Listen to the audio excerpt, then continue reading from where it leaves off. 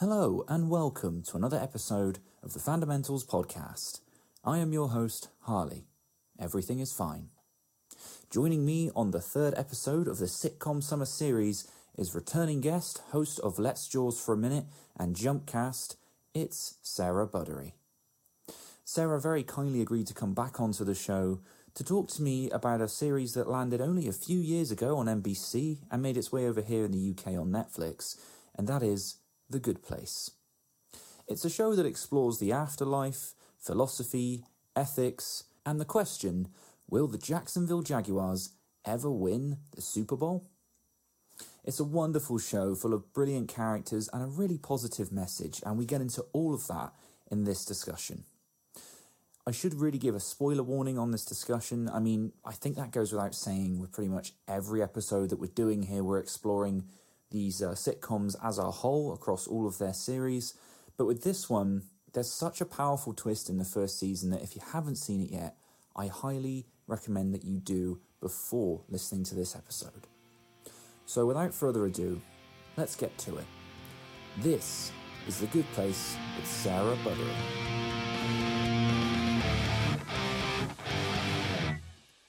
Hello, Sarah, and welcome back to the Fundamentals podcast. Hi, thank you so much for allowing me to come back. What a treat this is. Of course. It's an absolute pleasure. When I put out the call for this series, the sitcom summer, you were one of the first people to come back. So really grateful for that. And I think you've picked one that is just absolutely fascinating, I think. It's kind of becoming a modern classic, and it's one of those few sitcoms that has like a high concept behind it, and that is The Good Place. So I want to know, when did you first see it, and why did you choose to bring it to this particular series? So I think I was a little bit late to the party in this, in that I didn't start watching it sort of when it first came to Netflix, which I think was in 2016 was when it started. So I think I started watching it when season 2 had finished, so I was then able to binge season 1 and season 2, which is really great because season 1 ends in this huge cliffhanger. I don't know how I would have sort of held on waiting to sort of see the conclusion of that, but yeah, fortunately got to watch the 2 series back to back and have just been hooked ever since. So yeah, I had many options for sitcoms that I could have brought to you. I think I gave you a list of about 3. But this one I was sort of actually just recently in the middle of a rewatch of, so it sort of felt like nice.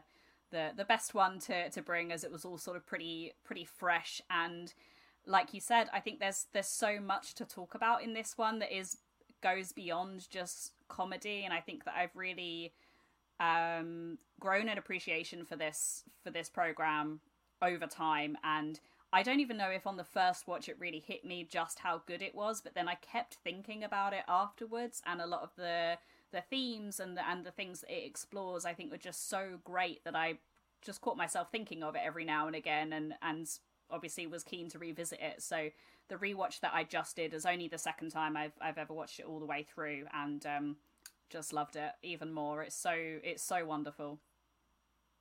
It really is, and I think I'm in the same boat as you. I haven't actually rewatched it as of yet, but I definitely caught on a bit late, same as you. Like, I didn't realise what it was or it even existed, and it was only like when it was in the second season that I heard people raving about it. And as you say, I feel like this is one that, all of these conversations come with a spoiler warning, of course, but this is one I feel like, because as you say, it's got such a brilliant twist in that first season, that I would say to anyone listening is, like, if you haven't watched it, at least go and watch season 1. Yeah.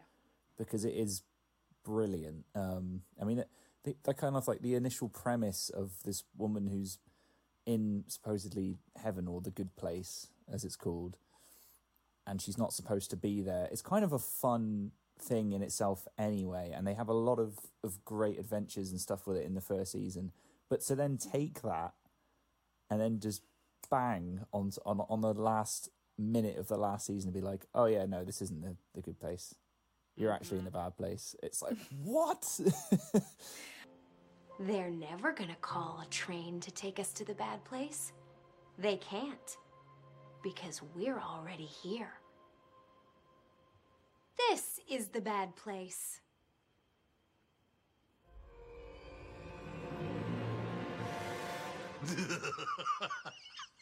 Oh, man. I can't believe you figured it out. Oh, God. You ruined everything, you know that? And Yeah. have you listened much to sort of behind the scenes stuff on it? Because most of the cast didn't know, apparently.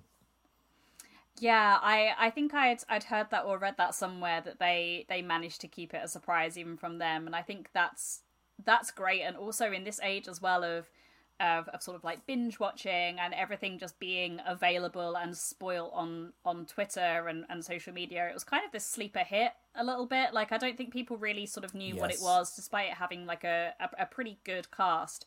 I think it was one of those word of mouth things where people just started talking about it, and then the sort of popularity grew from there. But to be able to keep that twist hidden as well, and I think that when I watched it the first time, I had absolutely no idea, so I was like, what?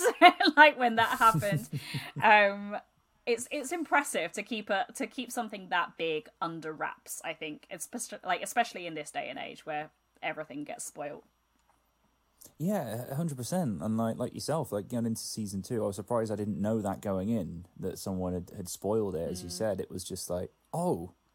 And what more so than that is it's a twist that works.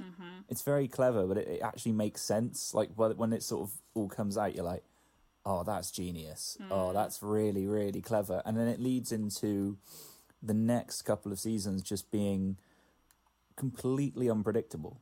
You know, it's not like your typical sitcom format. By that point, the whole thing's gone out the window, and you're just, I don't know about you, I was watching every episode thinking, what's going to happen next? Because every episode after that was just a completely different thing in itself. Yeah, the twist really shakes up the whole concept of the show, because everything that you thought you knew, or all the breadcrumbs it was sort of leaving in the first season of where you thought it was going to go, it then obviously took a completely different turn. And in fact, every season has a very different feel to it, and every season finale, it sort of ends on like a bit of a cliffhanger. So I did have that wait between like the end of season 2 to the end of season 3, and then 3 to 4, where I was sort of like keen to find out what would happen next. But it's so refreshing for a sitcom to change up its format that well, because I think that the whole thing of a sitcom and why people love them and why they're so appealing is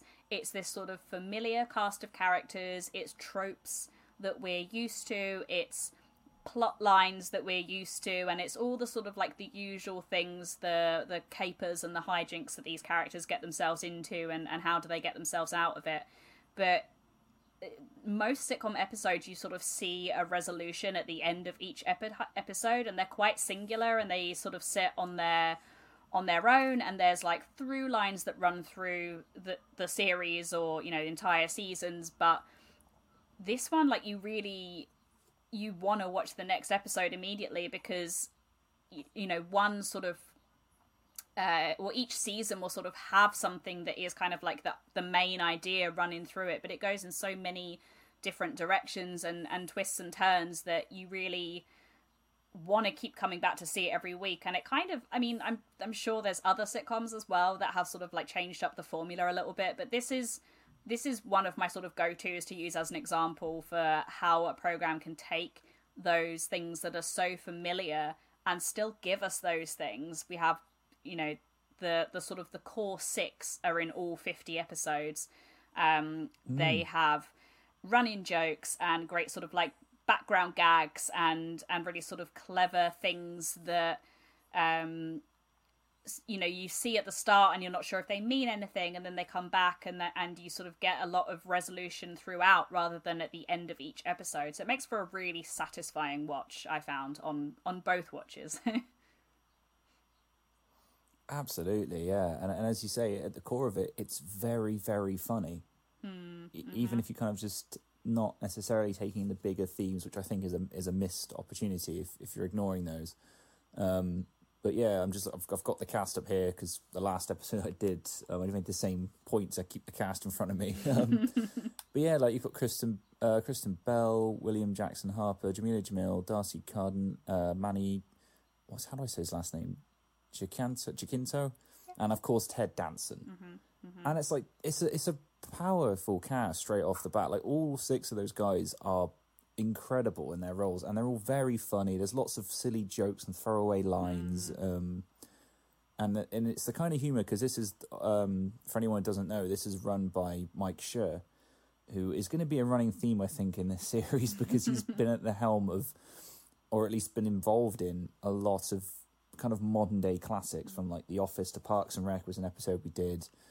Brooklyn Nine-Nine, I hope someone calls for, because that's a brilliant one as well. And this, and many more. You know, he's one of those guys that's very talented. He knows what's funny, but he also knows, I think he knows characters. He knows how to give you characters that you care about, because, I mean, if we go through these characters bit by bit, I find, like, Eleanor Shellstrop, as played by Kristen Bell, is a really engaging protagonist, because she's kind of the worst. That's kind of the whole joke.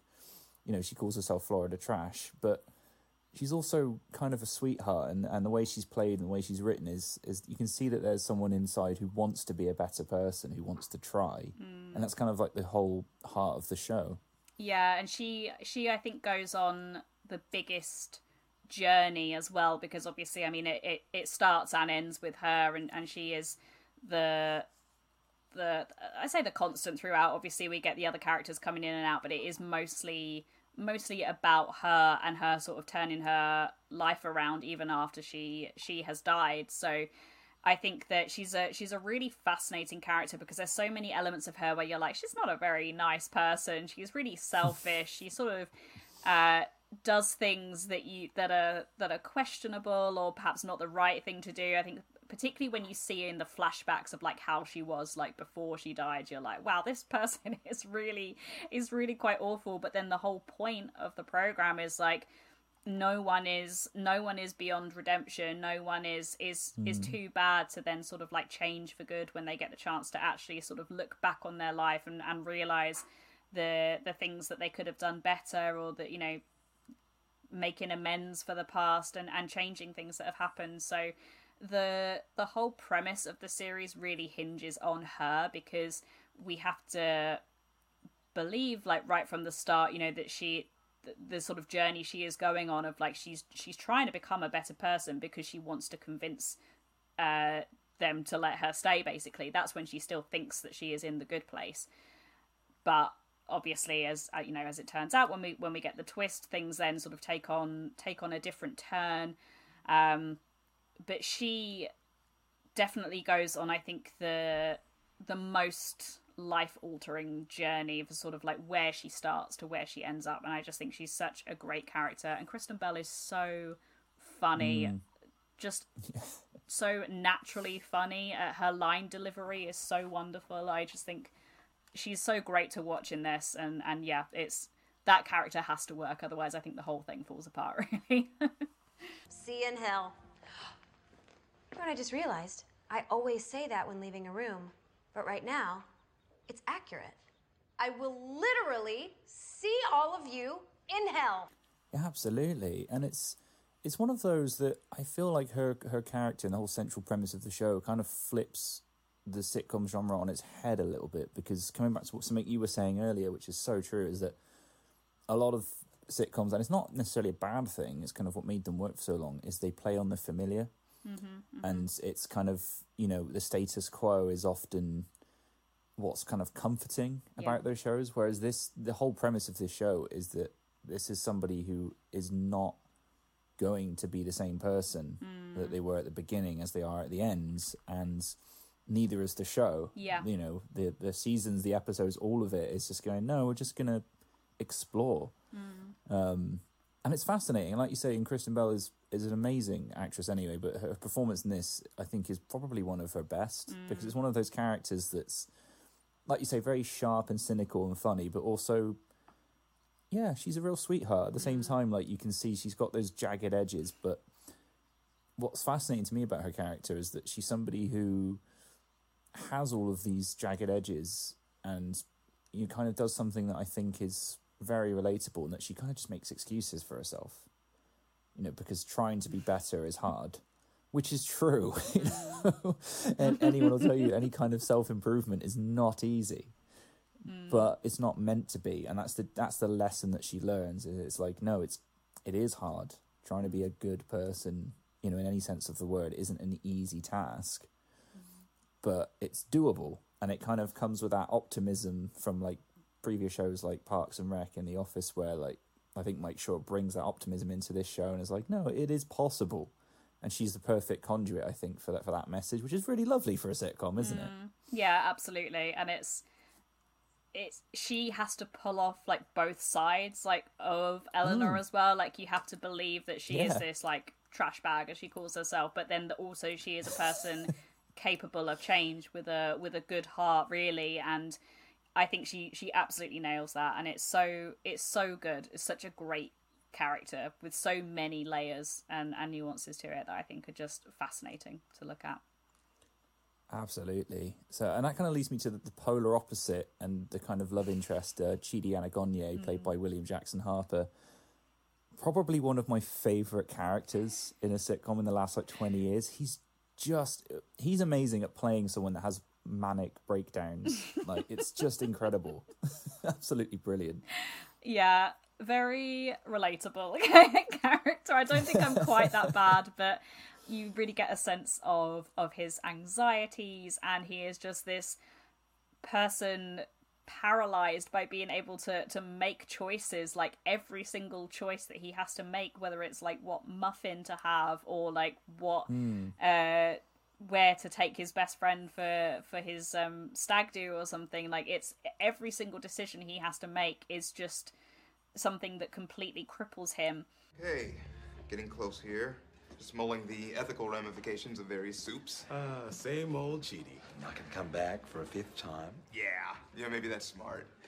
And yet he is, you know, this professor of ethics and philosophy, so he's clearly a good person. So I think that's a super interesting thing as well, because obviously the rug pull that it does at the end is actually that they're all in the bad place.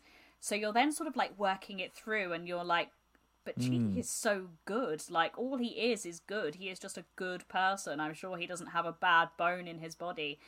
But then there's all of these things, and then as you learn more about him, it's like, you know, yes, he is a fundamentally good person, but he was incredibly frustrating to his friends and loved ones, and missed out on a lot of things in life because he would just be so crippled by decision making, and that is a flaw, and that is a bad thing to be as well. So it's so interesting to explore these characters in detail, and I think the show perfectly sort of like unravels itself as it goes along, and gives us those little flashbacks and things that we see of the past, and we don't really know the full story of Chidi until quite late into series 4, when they sort of show him as a kid, and that, you know, he sat down and like gave his parents this lecture on why they should stay together, and it's quite sweet and everything else. But yeah, it's such a great character, and so well played by William Jackson Harper as well. And if I had to, well, this is going to be maybe controversial, but here we go. If I had to find a fault with this show, it's that I don't always buy into the romance between him and Eleanor. Okay. Sometimes it's just like the chemistry, just like it's not quite there. Like they play on the screen really, really well together. And the show sort of like hammers this point home, like they're soulmates, like regardless of how many times things get rebooted and reset and their memories get wiped, they always find each other and they always gravitate towards each other.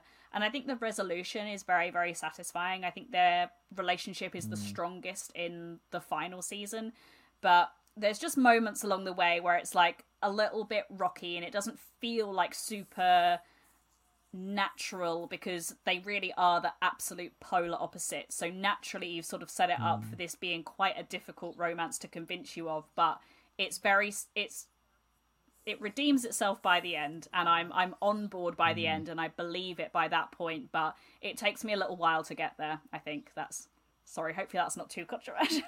No, I think that's fair enough. I mean, this is something that I think is a through line, was going to be a through line in a lot of these discussions. Is a core element of any sitcom is romantic relationships, because it's just part of life. Yeah. And so, of course, like you said, it's the pairings of certain couples, and that is very important for many reasons, for the dramatic and the comedic effect. It's interesting you say that. A part of me, I kind of understand why they've put those two together. And I think it's because it's that thing of opposites attracting, in that, as you pointed out, Eleanor is somebody who isn't really a good person, but wants to be. She wants to learn, but she's never been shown. And Chidi's someone who is crippled by, indecisiveness, basically, and being so afraid. Like, he wants to be more decisive and make decisions and not be worried about offending somebody or making the wrong choice. So it's like they both want to be more like each other. And it's kind of, I think that's what they're getting at, is that's why the two of them end up together, because they see what they want in the other person, which is kind of nice. And like you said, whether or not that works sometimes, I think that's a fair point. Sometimes it does, sometimes it doesn't. But I think that's probably the reason. That's probably their reasoning behind it, I would imagine, from the writer's point of view. It makes for really interesting moments and some very emotional bits. I will say, there's that bit, I think, I'm trying to remember which season it is, but there's a moment, isn't there, later on, where they're setting up an experiment. It gets very convoluted, this series. They kind of... Oh, my printer's going off. Anyway,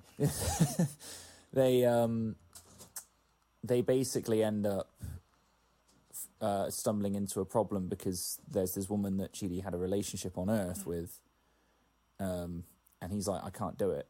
Like, if she's here, I'm going to give this all away, so you're going to have to wipe my memory, and that means wiping out everything that they've been through.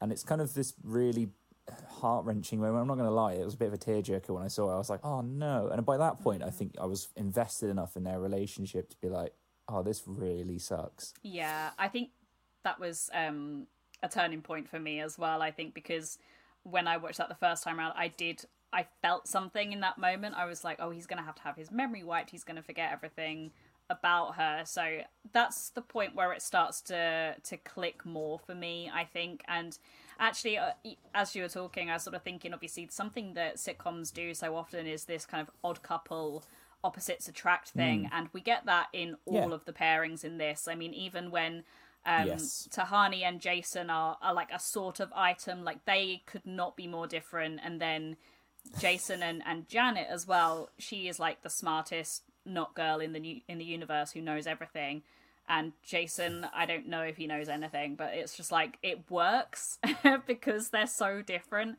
But it's hard to create like chemistry unless it's just there. Sometimes you can't force it, but I do believe in their relationship by the end, and I am more emotionally invested in it, I think, as time goes on, and that moment you mentioned is a real good example of it getting you in the feels. And I think right towards the end as well, like the last 2 episodes, I just cry the entire way through because it's so lovely. Yeah, they are. It's got like happy tears, isn't it? Like it's emotional, but it's in a good way. Yeah. I need you to do me one last favor. Mm-hmm. Say goodbye to me now and leave before I wake up.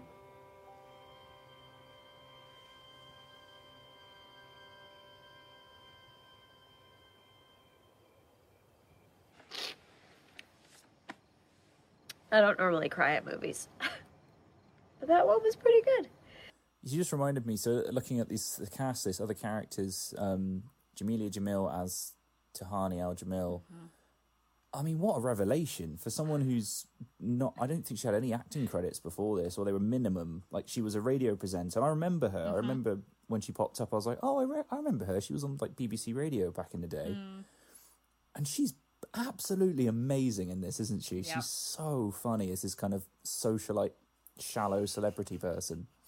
I am obsessed with Tahani. I think she's my favorite character just because she's so completely unlike me, and I just find her so funny and such a great performance. But it's like the constant name dropping and the just some of the things that she comes out with. You know, I haven't been this upset since my good friend Taylor was rudely upstaged by my other friend Kanye, who was defending my best friend, Beyonce. Because obviously she's had this very, like, privileged upbringing, and it's so funny. Her delivery is wonderful as well, because she just has this great, very, very posh, well-spoken British accent. So the other characters have a great time sort of, like, mimicking her and that sort of thing, which is always funny.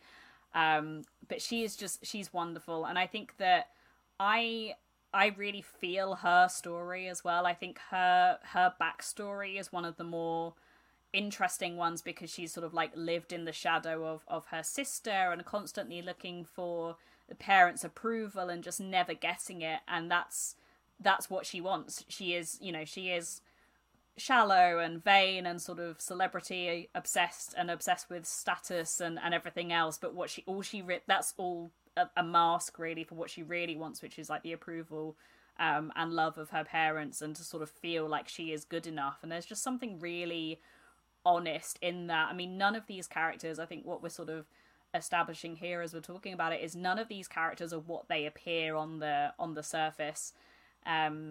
Yes. Yeah. And this show just does a really great job of helping us get to know these characters in a way that feels very real and authentic.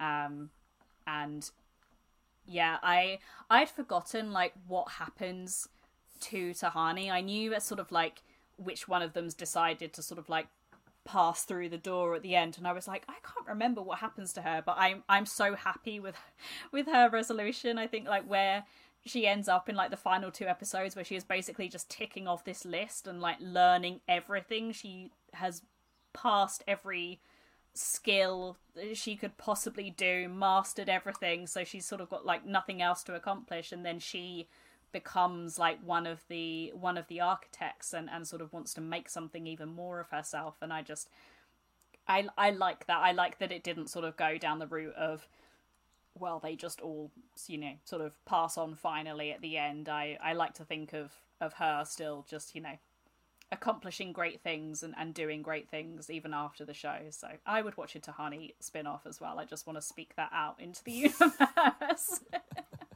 Absolutely. Yeah, she's just incredible. Mm-hmm. And like you said, you're absolutely right. It is that through line of the show of, you know, not being deceived by appearances. And I think it's nice because she's someone on the surface it's very easy to be irritated by, because like you said, she's so shallow and vain and just name drops people all the time, and you're just kind of like, oh, get over yourself. But it's funny that they then turn that and they kind of explore it, and like you said, at the core of it, you're like, oh, she's just an insecure person. And you think, well, who of us can't relate to that? Yeah. Not, like you said, that feeling of not feeling good enough. I think all of us at some point or another have experienced that. And of course, the writers have a great deal of fun in turning that up to 11, so to speak, in like the flashbacks of her sister as like literally the golden child of the family, and it doesn't matter how much money Tahani raises for charity or what she does next, it's always like, well, your sister's done this. Yeah. And I think, and her death is kind of, when you find out how she died on Earth, is kind of tragically hilarious. Yeah. Like crushed like, by a it? statue of her sister, isn't she? And then yeah. her reaction is like, I died in Cleveland. It's so good. Yeah, exactly. And it's kind of wonderful and very, very funny, but it's like like you said, you realise, oh, okay, that's what she's driven by, and it's something that it's just very honest. I think it's a very honest character, and like you said, all of them I think have great arcs as the show goes on anyway. But like you said, hers is very satisfying, that she kind of becomes like almost the most selfless being in the universe, essentially, like just giving herself completely to help others as time goes on is really lovely. I love that. I love that for her. Yeah, it's perfect. The next one on my list is Manny Jacinto. I'm going to struggle with his name, apologies.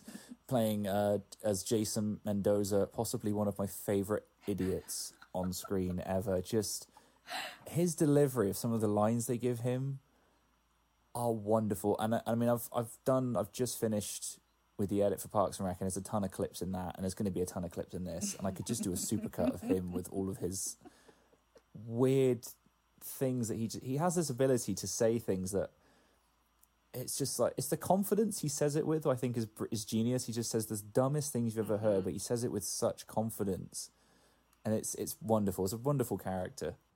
We need some place that we can talk in private. I agree. Let me show you my butthole. What? This is my butthole. It's just like a hole where me and my buds can hang out. Oh, butthole. Okay, now I get it. Yeah, on my first watch of this, I wasn't a big fan of Jason. I think I just found him quite irritating. I couldn't really pinpoint why or how or the reason for that. But then when I watched it the second time, I think I just appreciated him so much more, because he is just this lovable idiot, and that's not, being harsh to say that he is. I'm sure the actor in real life, lovely fellow, probably very, very smart, but he plays an idiot very, very well. He just comes out with incredibly dumb things, and I think the show actually needs a character like Jason, because it deals with some really heavy, weighty things. I mean, it is dealing with the afterlife, good and evil, can a person change, morality, ethics, philosophy, like a lot of sort of high concept things that it deals with. And sometimes it just needs this lovable idiot from Florida to say something stupid to sort of bring you that laugh when you've been dealing with some sort of really heavy stuff within the program. But it never feels cheap. It never sort of feels like they're just going for the quick and easy laugh by being like, oh well, we'll just have Jason say something stupid. Like, it always feels like it comes at the right time. And I find his relationship with Janet so sweet.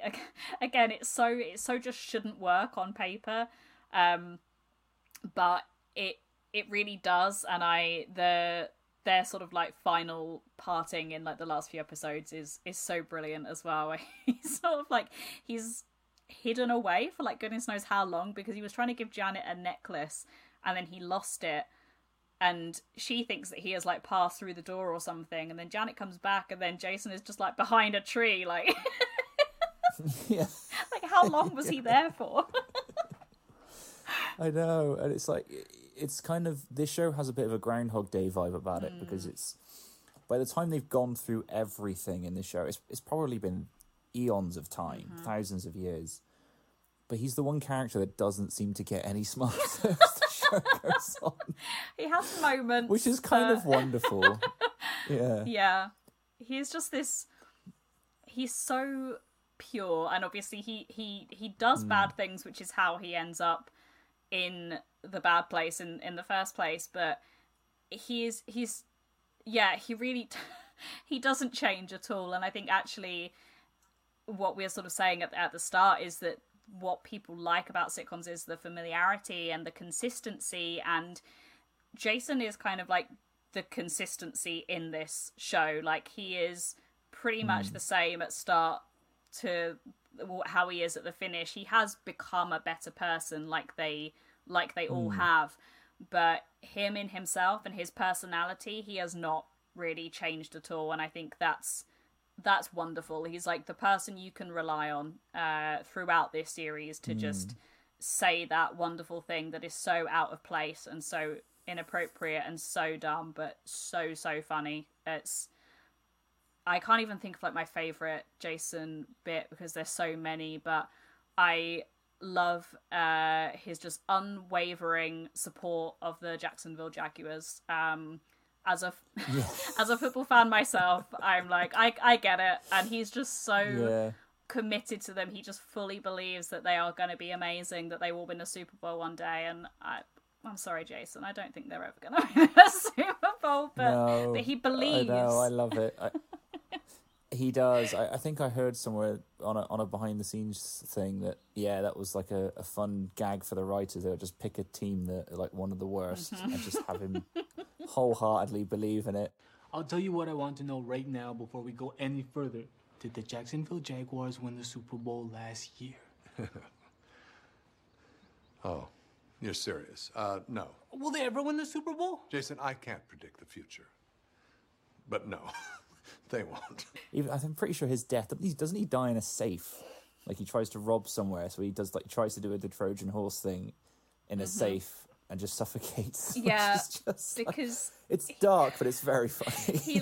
They're trying to like break into a taco restaurant or something, or like a Mexican restaurant. Yeah, something. And he's in a safe, so they're going to take the safe into the restaurant, and then he will come out of the safe and then steal all of the money in the restaurant or something. But the equipment that he takes into the safe with him to try and help him to breathe is a snorkel, but he just has the snorkel in his mouth. It doesn't lead to an air hole or anything in the safe there.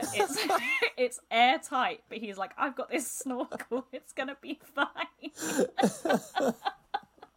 Oh, I love him. Oh, it's amazing. It's so good. It's so good. It's so good. But like you said, he's one of those characters that's fascinating because it's like, as you say, he does bad things, like he's trying to commit a crime in that sense, but he's just one of those people that just needs to be shown a better way. You know, and it's evident in the show as it goes on. Like when he's shown a better way, he's fine with it. He just goes with it. He's like, yeah, cool. Yeah. You know, doesn't give too much thought about it. So he's like, again, it's another really interesting character, but definitely some of the biggest laughs come from him and just the stuff he comes out with. Yeah, absolutely. And you've led me on nicely actually to Darcy Carden's character Janet, the not girl, the just. I think the MVP of the show. I mean, they're all brilliant, but I kind of feel like her character is just remarkable as this kind of all-knowing supercomputer person, and she has some incredible lines and gags and complicated stuff going on. I mean, yeah, talk to me about Janet. I'm now changing my mind. I'm like, is Tahani or Janet my favourite? I think it would probably be... I know. Yeah, tied for first, maybe, because I love them both. But Janet is the sort of like Siri personified almost, or it's this sort of AI system come to life that can do anything and be anything and knows everything. And that could feel like it would be one-dimensional. Like on paper it sounds like quite a one-dimensional character. Like how interesting can a character be that knows everything and can do anything? But Darcy Carden in her performance just adds so much to that character, and she goes on a journey as well, and we see her start to become more human. She starts to feel more. She we see her have her heart broken, and then she makes herself a rebound boyfriend in the form of the wonderful Derek, played by Jason Mantzoukas, who I have to mention because he's so good. So ridiculous. You must be Michael. Janet's made a lot of talk into my ear holes about you. Michael, Kleikel. Janet, you can't make a person. I know, but I did, though.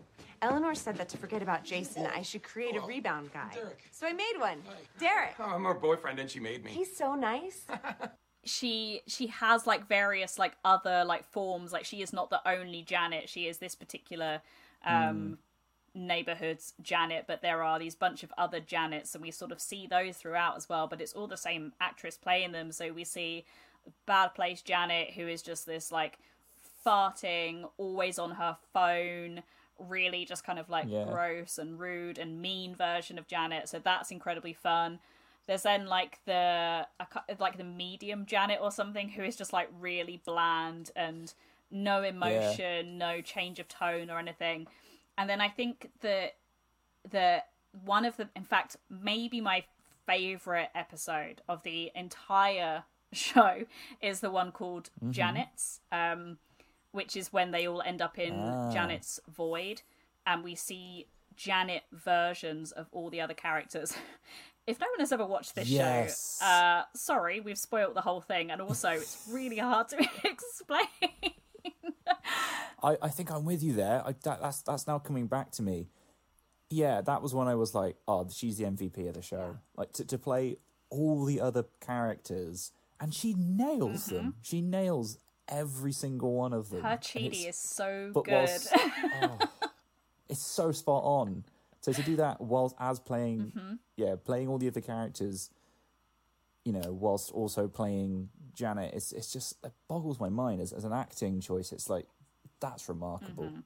That's absolutely remarkable, and it's very funny. Yeah.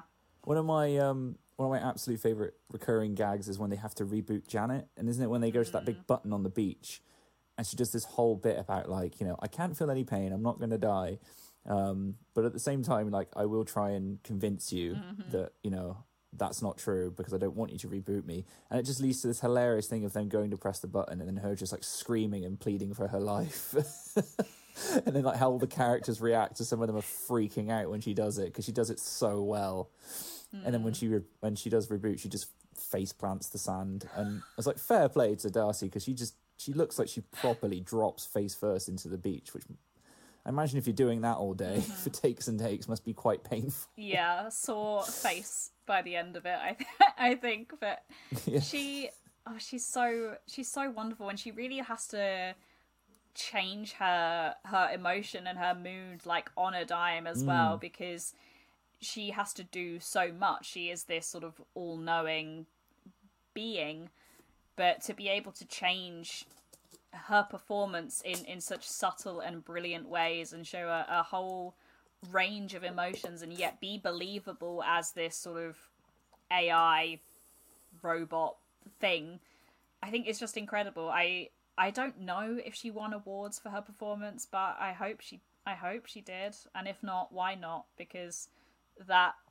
Janet's episode alone, I think is evidence enough of how incredible she is as an actress, and very, very funny, but also just a great performer. It's really a masterclass in imitating, and it's not an easy thing to do as well, because those characters have such unique quirks and ways of talking and things that they do with their body, and it's like, it's quite trippy when you watch that episode, because you're like, oh my goodness, she is William Jackson Harper as Chidi. This is so strange. I know I'm watching her, but yet I'm seeing this, and her sort of like entire body just seems to like change. Like when she is being Tahani, she sort of like is, you know, stands up straight in the sort of very like prim and proper way that Tahani does, and it's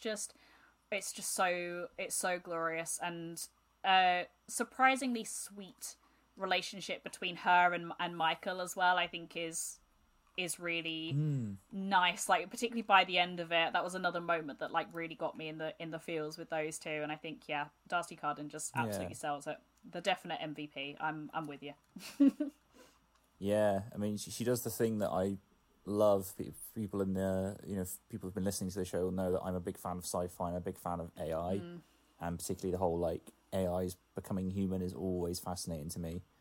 So the fact she does that with such amazing kind of pathos and great comedic chops at the same time, it's like, like you said, give her all the awards. Absolutely brilliant. And you just mentioned one of the other main characters, of course, Michael, played by the legend in comedy that is Ted Danson. This guy, I mean, I know he's good anyway, but I feel like this is a whole other thing for him. Like, he's just absolutely brilliant in this. I just want to have a little chat about your progress. In the last homework assignment, I asked you to examine the ethics of Les Miserables, in which a man steals a loaf of bread to feed his starving family. Would you please read your first paragraph here? Everyone in this story sucks and belongs in the bad place. The thief is bad, the officer chasing him is bad, all the whiny prostitutes are bad, plus they're all French, so they're going to the bad place automatically. Do you see how you're already off topic?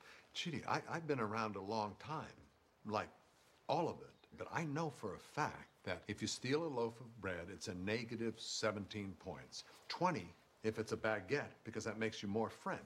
Yeah, and this is a hard character as well. This, we're saying sort of Eleanor goes on a journey. I mean, Michael goes on a journey that is kind of just as crazy, because he is the architect of the bad place, as we find out at the end of the first season. It isn't really the good place, it's the bad place. So he has to be believable as a demon.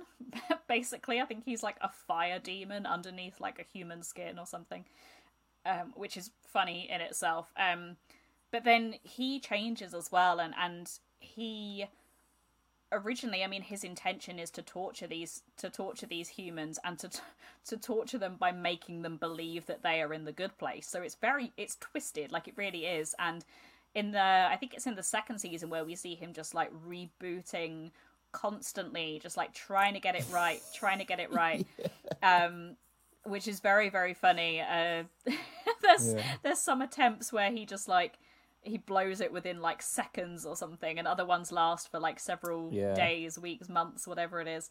But he's so clearly committed to getting this absolutely right, and by the end of it, he is just this like lovely, wonderful person who really believes in these humans, and still perhaps does some questionable things and that along the way, but he really fundamentally believes that he has like a complete change of heart, basically, like a complete 180. He's like, these people are not bad and they can change, and he sort of sees the error of his ways and then becomes, well, yeah, where he ends up as well, I think is wonderful. Because he's sort of like done everything, seen everything that he can do in the afterlife, but has never like got to experience being human, and that's where he ends up.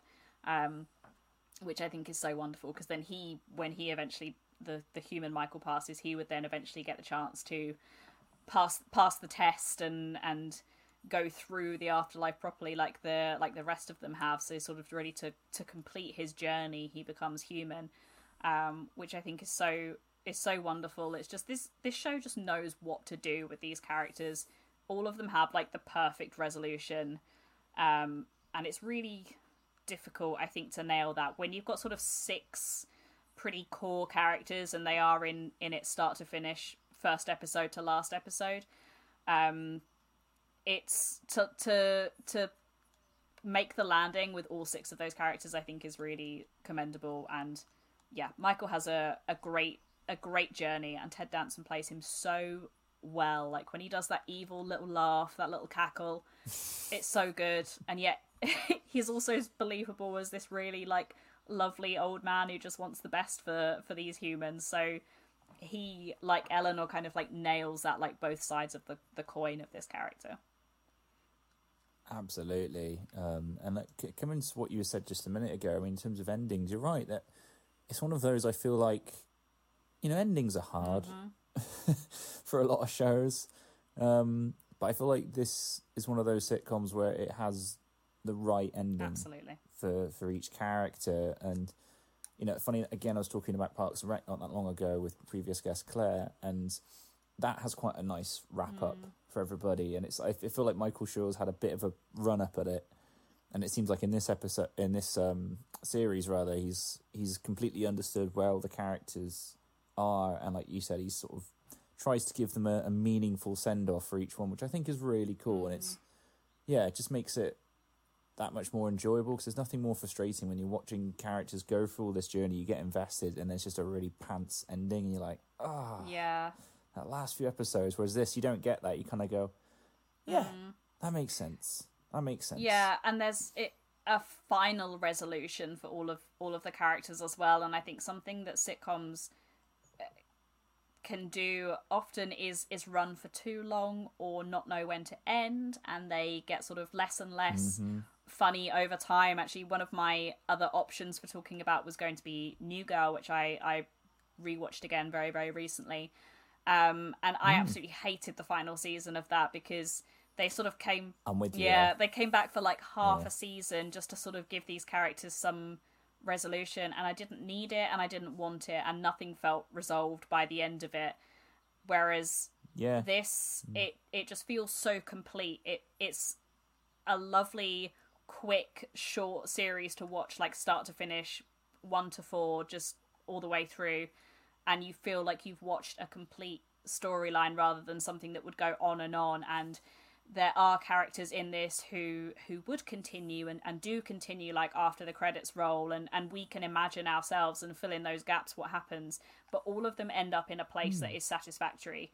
And it's not just as simple as, well, they all walked through the door and passed to the sort of, you know, final stage or whatever. Like, each one of them has a journey and ends in a perfect way for that character. It's such a, endings are hard, like you said. Not even just comedies, like anything, to sort of decide the right point for it to end, because you've got people who love these shows and who are like, I could watch 20 seasons of this, but there is no way that this could have run for that many seasons. And I think even a fifth would have been too much, because each season has such a complete arc, and I don't know what else they could have done with it without dragging it out further. So no, same. I mean, by the end of it, they basically have rewritten the afterlife. You know, and it's like, you can't get bigger than that, can you? Like you said, it was a natural place for it to kind of come to an end. But yeah, I mean, it's 50 episodes. That's pretty good innings, I'd say. It's short and sweet, and like you said, that's great for rewatch value. You can just blitz through that in a weekend. Some people could probably manage short episodes as well. I love a 20-minuter. That captures my attention immediately. If I see something is like an hour, I'm like, oh, okay, bit of a commitment. 20 minutes, I'm like, we're gonna be friends here. Absolutely, it's perfect. I just wanted to talk about a couple of the other kind of, I guess, sort of recurring characters. Yeah, I just spotted on here Mark Evan Jackson as Sean. I love that man. So evil. He's got great dry delivery, and in this he's used to perfection. There's a clip that I'll put in here, and it revolves around butthole spiders, and just it's such a childish joke, but the way he delivers it, it makes me cackle every time I hear it. And he does that throughout, like all these weird torture things that he's just throwing out, and he just says them with such perfect, like, deadpan delivery, and it's really, really funny. Oh, sounds like everything's going well back there, too. We're trying out the new butthole spiders. Huh? They're enormous. Yeah, I think like one of the things they do to torture people in The Bad Place is like penis flattening or something, and it always makes me laugh whenever they say it. And I think so much of that is in Mark Evan Jackson's delivery, because there's saying a funny line like in a funny way, and I think it would still get a laugh, but there's him saying it in that complete like monotone, deadpan, very serious way that is just even funnier. I think the more ridiculous something is, if it can be played in a way that is so serious and so deadpan, it just makes it like 100 times funnier. And I think he's such a good character, and he's not in it tons. He sort of comes into it a lot more later, but the way he and Ted Danson sort of play off of each other, I think, is wonderful as well, because they have this sort of rivalry between them of initially like who is the most evil, and Sean doesn't sort of really believe that Michael can really do it, can really pull off this experiment that he tries in the first series. But yeah, wonderful. He always just plays such a, I don't know, I've seen Mark Evan Jackson in other things, and he always just seems to play like a bit of a nasty character, but he does it so well. When you can play someone evil that well, then why not? If he's typecast, then I don't care, because he's really good at it, and he's very, very funny as well, like surprisingly so. I think absolutely. It's the perfect foil for kind of Michael's journey and arc, and like you said, just some of the best jokes and just the best delivery. You mentioned Jason Mantzoukas earlier as Derek, which I love. I mean, he's got a manic energy that he brings to everything, and it's perfect for this weird thing that Janet makes just out of nowhere to try and make Jason jealous, and it's very, very funny. Like he's only in it for like, I think I've got to hear 9 episodes. He's hardly in it at all, but every time he pops up, again, just given lots of random gibberish to say, and just says it with perfect delivery every time. Yeah, the wind chimes, that's a particular bit that is that jumps out to me, where his I don't need to say it. If you know, you know. I'll be putting that clip in, don't worry. Please, yeah. This is everything we ever wanted. Speaking of people getting what they want, I really hope Mindy liked the present we sent her. Who are you? Derek. Thanks for helping us all those times we showed up. To repay you, here's a willing sex robot and 2 duffel bags full of cocaine. There are wind chimes where my ding-dong should be. I can work with that. All right. And also in the like the if it's not the final episode, then it's close to the end as well, where he is just this like all-knowing being that is made of time and space itself, because Mindy, who he sort of belongs to now, I guess, she has just rebooted him so many times that he is now just, because what the whole thing is, when they get rebooted, they sort of come back stronger or more developed than they were previously, and she has obviously rebooted him so many times that he now just is like time and space. Yes, yeah. Oh, what a funny twist on that as well. Like, you don't see it coming. You're kind of like, oh, okay. Oh, Derek.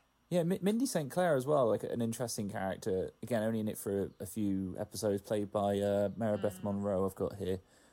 An interesting character, because she's the one you meet where she's the medium person, isn't she? Where, like, she's not a good person, because she's like this coke-headed lawyer, but she raises a lot of money, and then that money helps a lot of people, and so she ends up in this weird middle ground where she's not quite good, but she's not quite bad. And again, very funny, very interesting premise, and just an interesting little character. A bit creepy, though. She does have a lot of creepy lines. Yeah, a little bit. Yeah, it's when it introduces the idea of the medium place, I think is pretty good, because I think it's something that Eleanor says, like, maybe in the first season, where she's like, why is there just a good place and a bad place? Why is there not a medium place? And then when you actually get to see it, it's just this kind of like place in the middle of nowhere where things are all just a bit like nothing. But again, like, Mindy St. Clair is a character who we don't see in a ton of episodes, but even she gets a resolution. Like, so many of these characters, like, you know, like we just said, we see Derek become this being outside of existence itself, and Mindy St. Clair isn't in half as many episodes as the sort of the core cast are, but even she gets a chance to sort of like to better herself and to improve as well. And it's just like, it cares so much about all of these characters, like even the ones who are just in a couple of episodes, where the sort of the fan favorite characters, I think obviously there's some who just we see in passing who, you know, we presume are alive and, well, dead and well, I guess, instead of alive and well. Yeah. But we don't sort of get like a final resolution for them, but we still see something of them later, which I think is a lovely touch. So yeah, exactly. And it's brilliant. I mean, like, I'm just looking at some of these other characters here, and like, yeah, all of these like the judge played by Maya Rudolph, who's very, very funny. Love her. Simone Garnett, who's kind of like the sort of love rival, I guess, for Eleanor and Chidi, played by Kirby Howell-Baptiste. Like, I'm pretty sure she gets a resolution. Like, all of these characters, like you said, they all come back in one form or another. Yeah. And it's quite rare. It's quite rare you see that in a sitcom, really, that they sort of everybody gets a bit of an arc. Yeah. And it doesn't feel like busy and cluttered. Like, it obviously gives the most amount of time and resolution to the core characters, and then sort of like trickling down a bit further to those who are in more episodes than most, but they're not quite like the core 6, like Sean, like Vicky, Judge, and a couple of others as well. But then it sort of like goes down to that next layer down with like the Mindys and the Dereks and Brent as well, who is just like a horrible character, but even he gets like something as well. And it's so refreshing. It's so nice to see that, because I think so many sitcoms just focus on the core characters, and you get this sort of conveyor belt of other characters coming in and out, but you don't get resolutions for those characters in the same way that you get in this. And I just think it's so refreshing, and just another reason why this show is so different to lots of others out there.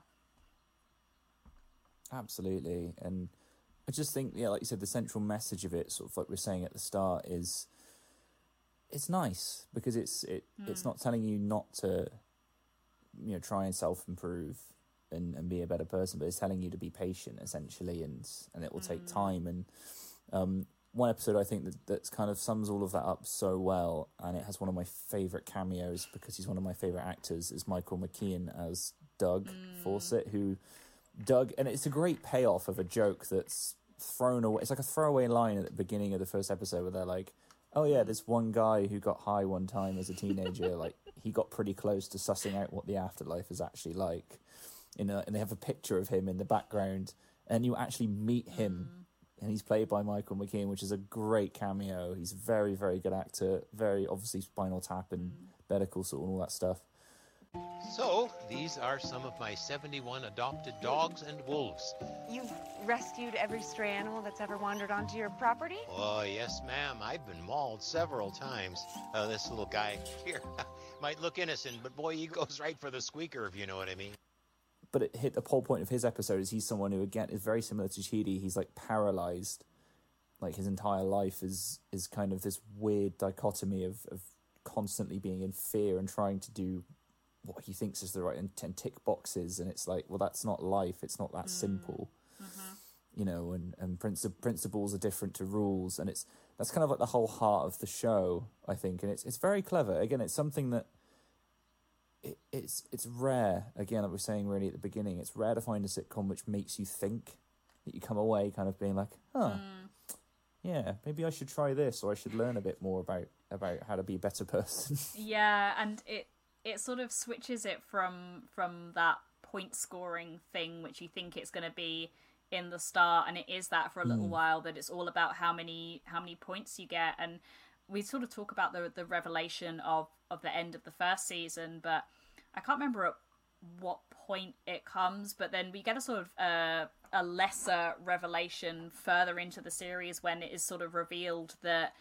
actually no human has got into the good place in something like 500 years or something, and because the point scoring thing just didn't work. They'd sort of set this like, this blueprint of like, well, doing this thing equals this many points, but it didn't take into account the complexity. Sometimes, like, I don't know, poor example, but a little white lie or something is actually like the kinder thing to do in some situations, and it's like you couldn't just say, well, lying equals minus 1,000 points, because it completely depends on the scenario and context and everything else that is happening, and so many other factors that are impossible to put points or scores or numbers on, and each person kind of has to be assessed individually. There isn't just this blueprint of like how to be a good human, and the character of Doug has sort of like followed that blueprint like to the letter. Like he figured it out on this like acid trip or whatever, and like these are the things that you have to do in order to get to the good place. But even he has got it wrong. No one has got it right, sort of thing, because it's not factoring in how complex human decisions and emotions are and can be, and it's not as black and white as like this is good, this is bad, and it's a lot to grapple with sometimes, I think, the stuff in this show, but I'm so glad that it goes to those places as well as being incredibly funny, because it does give you a lot to chew over. Like you said, you sort of come out of it at the end and you're like, maybe I should try and be a better person. And these people, the main four, they get various opportunities throughout to sort of change their behavior, to do things differently, and they realize it's not just about them in themselves doing things better. Eleanor holds a door open for loads of people and expects her points to just rack up, and they don't, because she's doing it for the wrong reason. She's doing it for herself. She's not doing it because she genuinely wants to help people, and it sort of becomes a bit deeper in the sort of the third and fourth season with the characters helping other people. They've sort of reached the place where they're like, well, we're never going to make it to the good place, but what we can do is help other people improve their lives. And we see some resolutions between like Eleanor and her mum, and Tahani and her sister as well, in just sort of like well, we can't change things for ourselves, but what we can do is change things for other people. And that's when it sort of gets into the territory of changing the system and making changes so that more people will be able to qualify. And it's not as sort of cut and dry as it was before, where if you didn't do enough on Earth, then, you know, that was it. It was, you know, decision made, you're in the bad place or whatever. And it crams all of that in. So like 20-minute episodes and only 50 episodes. And there's a bunch that we haven't like got into as well, because there's just so much. But yeah, to have that in a sitcom is like pretty mind-blowing, really. Yeah, it really, really is. And it, like you said, it takes all these ideas, but what I like about it is it doesn't try to give you answers. It doesn't try to sort of force, you know, one way of thinking down your throat kind of thing. It's just sort of, yeah, it's very laid back and kind of, well, sometimes there isn't an answer. And I remember one episode, which is, it's kind of hilarious and grim, when they do the famous train test about, problem, you know, for someone on a track. The trolley problem, that's it. And it's brutal, but it's very funny. But it kind of brings the point that, like, and the whole point of that question, if you ever get asked that question, is that there is no easy answer. Mm-hmm. You know, that's the whole point of it, is it gets you to think about who you are as a person and all this stuff, which is, like I say, very deep for a comedy to kind of go into. But it's lovely. Again, I encourage people to watch it because it doesn't beat you over the head with philosophy. It's more just kind of like, here's some things to think about. And here's some journeys that characters go on. And like you said, the overall arcing theme of it is you can be better. You can get better. In whatever form that takes is up to you.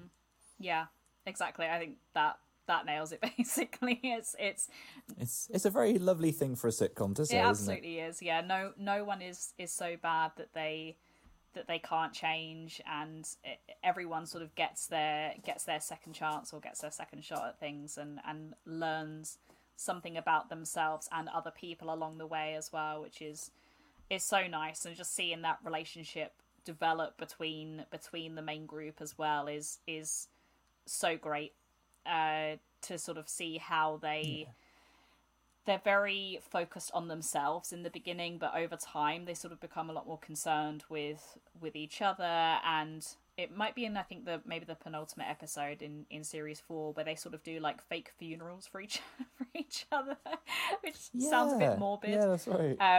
But it ends up being like one of the like lovelier episodes, because they get the chance to like say nice things about the person whilst they're there and can hear. And it's something that people often say is like, don't wait for someone's funeral to say something nice about them. Don't sort of like, you know, stand up there when it's too late and say this person was amazing, they did all these great things. You have to do those things, say those things to people whilst they're still there. And obviously, like, we'll get into the complexities of the fact that these people are actually dead and in the afterlife, but it's a good message for us, I think, to you know, about thinking of other people, putting other people before yourself, and just doing nice things for other people and saying nice things to other people as well, I think is such a lovely message to take away from it. Absolutely. Well, is there anything else you wanted to add? Or I thought you've covered a lot of ground with this sitcom. Yeah, so much. And there is honestly so much that we could still get into, but it's to save me being here for like another 3 hours, I think that's a nice enough place to leave it. Absolutely. And the good news is it's on Netflix, the whole thing, so if people are listening and they think, yeah, I'm gonna give it a go, A, sorry we've spoiled it, but B, give it a go anyway. Still great. If you haven't already. Yeah. So, Sarah, I guess to kind of take us home, where can the good people find you? You can find me on Twitter. I am at Sarah Buddery, and I plug the podcast as well. Is that yeah, okay? Go for it. Plug away. Lovely. Plug away. Always have to ask. You can listen to me on 2 podcasts currently, talking about 2 of the things I love most in life, which is Disney and Jaws. So I'm currently doing a Disney Classic series for Jumpcast. We are 50-something films in, so we are on the home stretch, but plenty of content to go back and listen to if you would like. And also co-host a podcast called Let's Jaws for a Minute with the wonderful MJ Smith. We are going through Jaws, the greatest film ever made, minute by minute or thereabouts. And Harley, you've been on. You were a wonderful guest, and we've got you coming back soon as well. So very excited about that. Yes, and I made some big promises, which I am regretting to this. But it's involving songs. If anyone's wondering, go and listen to that episode. I'm very nearly there on that one. I'll just say that much. Goodness. But anyway, so excited. Oh my goodness. But yes, people should go and listen to that, because I mean, last time you were on here, you talked all about Disney animation, and so I plugged and would encourage anyone to go and listen to the Jumpcast series that you're doing with Barry, because it's amazing. The detail you guys go into is wonderful, and last time I spoke to you, you were in the 80s, and now you're in the 2010s as of time of recording, which is crazy. So you've covered a lot of ground. I can't believe we're almost like when we got to film 50, which was Tangled. Just seeing that 5 in front of it was like it suddenly just like blew my mind of like 50 is a big number, and it didn't really hit me until that point that we'd like watched and spoken about 49 films prior to that, and usually spent about an hour and a half or so talking about each one. So we go in depth, but there's a lot to get into in these films, and it's just been an absolute joy. I'm going to be very, very sad when that series comes to an end, but I think we'll carry on doing something. Not sure yet, but watch this space. So as always, Pixar. Exactly. Next studio run. Yeah, absolutely. And of course, Jaws for a minute again. Highly recommends. Because you and MJ, previous guest, talking about previous topic that was on this show. It's like, I can't think of a more perfect show to recommend to the listeners of this one, so absolutely. Thank you so much, Sarah, and I look forward to speaking to you guys again soon. Hopefully have you back on in the future. Absolutely, anytime. And there we have it. Thank you so much to Sarah for coming on to the show and sharing your love of The Good Place. Definitely go and check out that series, guys. You can find it on Netflix pretty much anywhere in the world, and definitely go and check out Sarah's work over at Jumpcast and Let's Jaws for a Minute. Both shows are brilliant. I've put links to all of them in the show notes for you of this episode. Also, be sure to go and give Sarah a follow on social media. I've put links to all of that in the show notes for you as well. And I will be making a return on Let's Jaws for a Minute. At the time of recording, I'm not quite sure when that will be, but I will of course keep you guys updated, and hopefully that song should be finished. So definitely go and listen to that show and keep an ear out for that. A huge thank you to Alex Jenkins, as always, for designing the artwork. If you'd like to get in touch with him to commission your own logos and graphic design, all of his details are in the show notes for you. If you'd like to get in touch with me, then you can reach me on the social media links that I've put in the show notes, as well as email. It's fundamentalspod@yahoo.com. I would love to hear from you. Love to know what you're thinking of the show. If you've left me a 5-star review on your favourite podcatcher, then definitely tell me, because of course you earn a shout out on the show. And if you even want to become a guest on the show, that is very much an option that is open. At the time of recording, I have, I believe, 4 guest spots available for this sitcom summer series.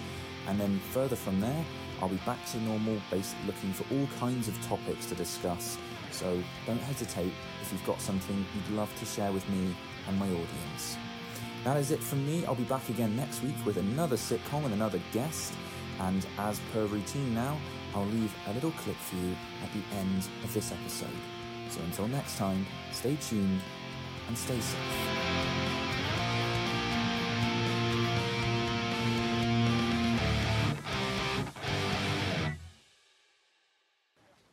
Just tell him how you feel without sounding like a girl for once. I miss you so much it hurts sometimes.